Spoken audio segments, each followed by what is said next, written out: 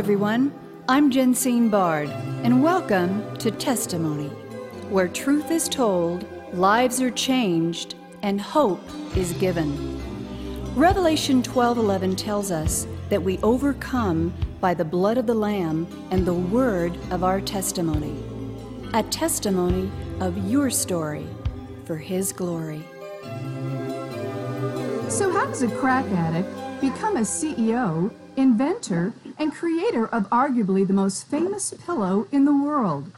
A pillow that has become a platform for evangelism, philanthropy, hope, healing, filmmaking, and now in his soon-to-be-released memoir, What Are the Odds? From Crack Addict to CEO, best-selling author as well, sharing the miracles of over 41 million pillows sold to date, 1,600 employees, and 3 drug dealers who refused to sell that, quote, last fix so that Mike would keep his word, become successful, get them off the streets, and that he did, and this just for starters. Ladies and gentlemen, would you welcome to Testimony for part 1 of my 2-part exclusive, founder and CEO of the pillow that started it all, MyPillow.com. An honor, a joy, and good friend. Please welcome Mike Lindell. Mike, welcome to Testimony.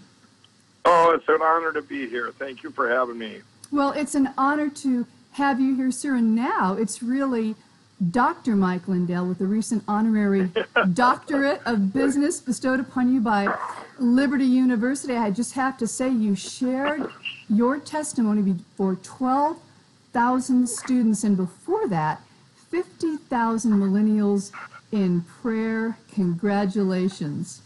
Thank you. Yeah, it's been amazing for a guy that couldn't talk to people and couldn't speak to be able to be where God's put me now. It's been amazing. Well, before we get into all of that, I just have to say for our listeners that your pillows and sheets are fantastic, beautifully packaged, delivered, and tailored to meet individual needs as laid out in your enclosed brochure with scriptures included. Truly wonderful and comfortable. We thank you. So let's get right to it. First question. You come from a broken home. Your parents divorced when you were 7. You were painfully shy and never felt like you, quote, fit in. Tell us the rest of this story leading up to a dream you would have and the miracles that would follow. Mike Lindell, please tell us your story. Well, you started it there. I was my parents divorced when I was 7 years old, and I was put into a new school, and I either would show off, like jump out of a moving bus window, hey, guys, watch this, or I wouldn't talk to people, especially people I didn't know. And this kept with me for just until a few years ago. I was very, you can't, and I look back now, and it's because it's rejection. You can't get rejected if you don't talk to people. So these inner things I didn't know I had then. I'll give an example. I was at my 5-year class reunion, and I had worked at a drive-in movie and a grocery store, and I had dropped out of college after the first quarter. And at the 5-year reunion, my class, all of them were finishing college. They had kept their same jobs, so they had moved up in their jobs. They had started families. Well, when I got to the reunion, I took over that reunion, and I told them about, I went skydiving. I crashed my motorcycle and then went skydiving. My parachute didn't open. True stories, but it just took everybody's attention. And I said, I owe the mafia $20,000 from football bets. They came to my door and they were going to kill me. But everybody was mesmerized. But that night I got home and I'm laying in bed and I'm very sad. I had this sadness about me because deep down I wanted what they had. But for me to get some self-worth to be able to talk, I was telling all these stories that were true, but they were just, it wasn't what I wanted deep down. Well, in 1984, I ended up getting introduced to cocaine, and that gave me a false courage, and I could talk to people then. And so, I became a very functioning addict, but God did hand me a beautiful woman. I got married for 20 years, had 4 kids, and we were a very functioning family. I was always an entrepreneur, and I ended up having a local bar for 13 years, which wasn't a great place for an addict, but we were the kind of, so these, I believe all child, manifest into addictions where you have trauma, fatherlessness, all these things that manifest into addiction. But I didn't know it then. So we continue, we function as a family, and we were a family where the neighbors would send their kids over there. We were like the hub of the neighborhood, the fun place to be.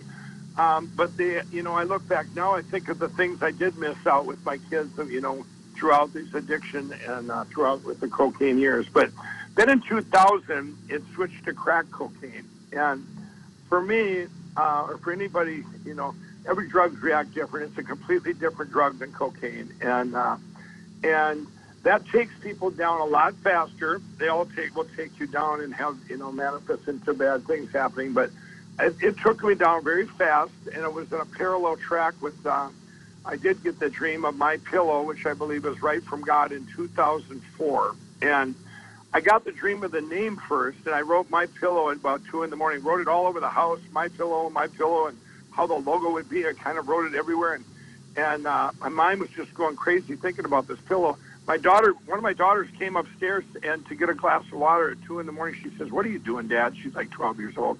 I said, "I'm going to invent this pillow. It's going to change the world. I had this dream. It's going to be called My Pillow." She grabbed her water. She looked at me. She goes, "That's really random, Dad," and headed back downstairs. Amen and amen. Well, ladies and gentlemen, you're listening to founder and CEO of MyPillow.com, Dr. Mike Lindell. Mike, the timeline and events of your story are just fascinating and also incredibly encouraging to anyone who has ever felt defeat in business, in life, in marriage, and family, and now with all of your great success, which we are going to talk about more in depth in part 2 of our conversation, you have a desire to give back. What is the single most important ingredient you can share that is responsible for your success to date? Well, I think you got to go through the failures first. And so when I invented My Pillow, when I invented it, I was turned down everywhere, and I was devastated. I couldn't, the box stores, everybody turned me down, and then I had betrayal. People tried to take my company, tried to copy the product. I mean, just you name it, it happened, besides my own adversity with the crack cocaine. And this went all the way through. I lost a 20-year marriage. And these guys that were taking our company, we were packaging our pillows in our living room, and we lost our house. We lost everything in it. And like you said, you had said before, the drug dealers actually did an intervention on me in 2008. I'd been up for 14 days, and they didn't, and I came out, it was downtown Minneapolis. I came out, I go, "What are you guys doing?" They said, "Well, Mike's been up for 14 days, and we're going to cut him off." And 2 of them left, and one of them went and stayed up with me, and then he finally fell asleep. I went down to the streets of Minneapolis, came back upstairs after I couldn't get crack at 2 a.m. I've been down there an hour. Came back upstairs. He said, "How'd that work out for you?" He said, "Give me your phone. I'm going to take a picture of you." And he took that picture, and he goes, "You're going to need that for your book." He says, "You've been telling us for years that this My Pillow thing is just a platform for God, and you're going to come back and help us all someday out of addiction and help us all." And that's been, my platform is to help people. When I finally did quit a year later, when God set me free on January 16, 2009, I still, that the thing to help people was always there. But that, that's where, for me, when I sold my first pillow, when I did a booth and a pillow booth, and I put a table out in front of me where I could actually talk to people then. If I stepped out behind the booth, I couldn't talk to them. But the first show I did, I got a confidence. I think what God did there, I sold them the pillows. They came back the next day, and they came up, they go, "This is the best product I've ever bought. It helped me so much. It helped my neck. It helped this." But that made me feel good inside. It wasn't about the money. It made me feel, gave me some self-worth. And it just, I've always been a giver, and for me, it's just to give back for where I once was, to be able to get that, it's my story, what I was getting to. My story is my hope, and that tell anybody, you can get, mine's such an extreme from being where I was to where I am now, but there's hope that, it just tells you that anything with God, all things are possible.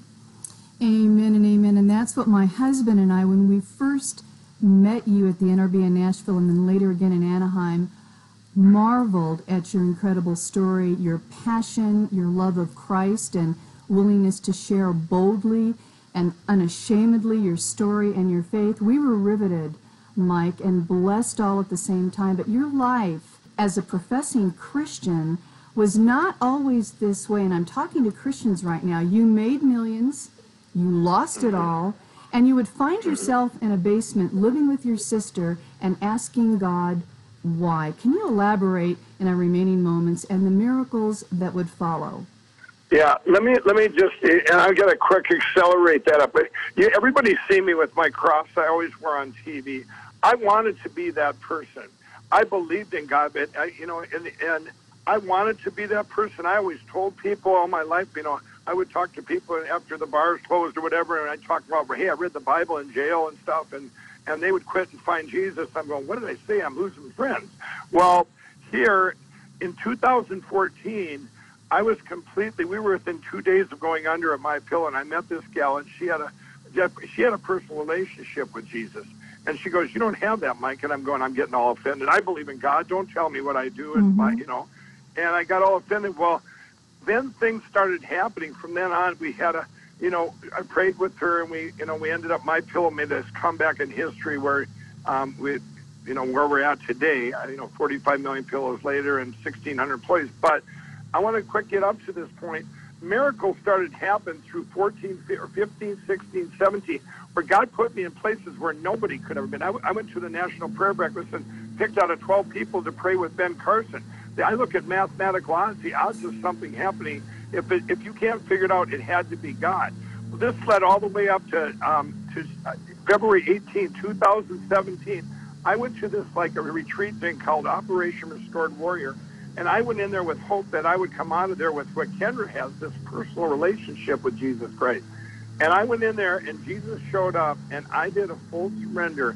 And that's when I could go out and speak with no fear, like I did the 50,000 millennials at U.S. Bank Stadium, and speak out for Jesus, and it wasn't speaking out about a pillow. Ladies and gentlemen, you have been listening to internationally acclaimed businessman, speaker, philanthropist, and now author of his soon-to-be-released What Are the Odds? From crack addict to CEO, Dr. Mike Lindell, founder of My Pillow Inc. and the Lindell Foundation Recovery Network, providing hope and healing to those suffering from addictions of any kind. You can learn more about Mike Lindell's work, ministry, and mission by visiting michaeljlindell.com and mypillow.com and get his book, get help, and get a good night's sleep too with the pillow of your dreams and so much more. You will be blessed and refreshed that you did. Dr. Lindell, Mike, as we all know you, thank you for taking precious time to share just a little of your amazing story of overcoming to become all God intended. We look forward to hearing much, much more next week. God bless you. Thanks for having me. God bless. Testimony is a global broadcast made possible by the generous contributions of our valued partners at Jensine Bard Ministries and you, our listening audience. Together, we are reaching souls for Christ, one testimony at a time. If you would like information on how you can support this broadcast with your tax-deductible gift, please visit us at jensinebard.com. That's one word, JENSINEBARD.com. And join the conversation at our Facebook page, Testimony with Jensine Bard. Thank you for listening, and please join us again for Testimony.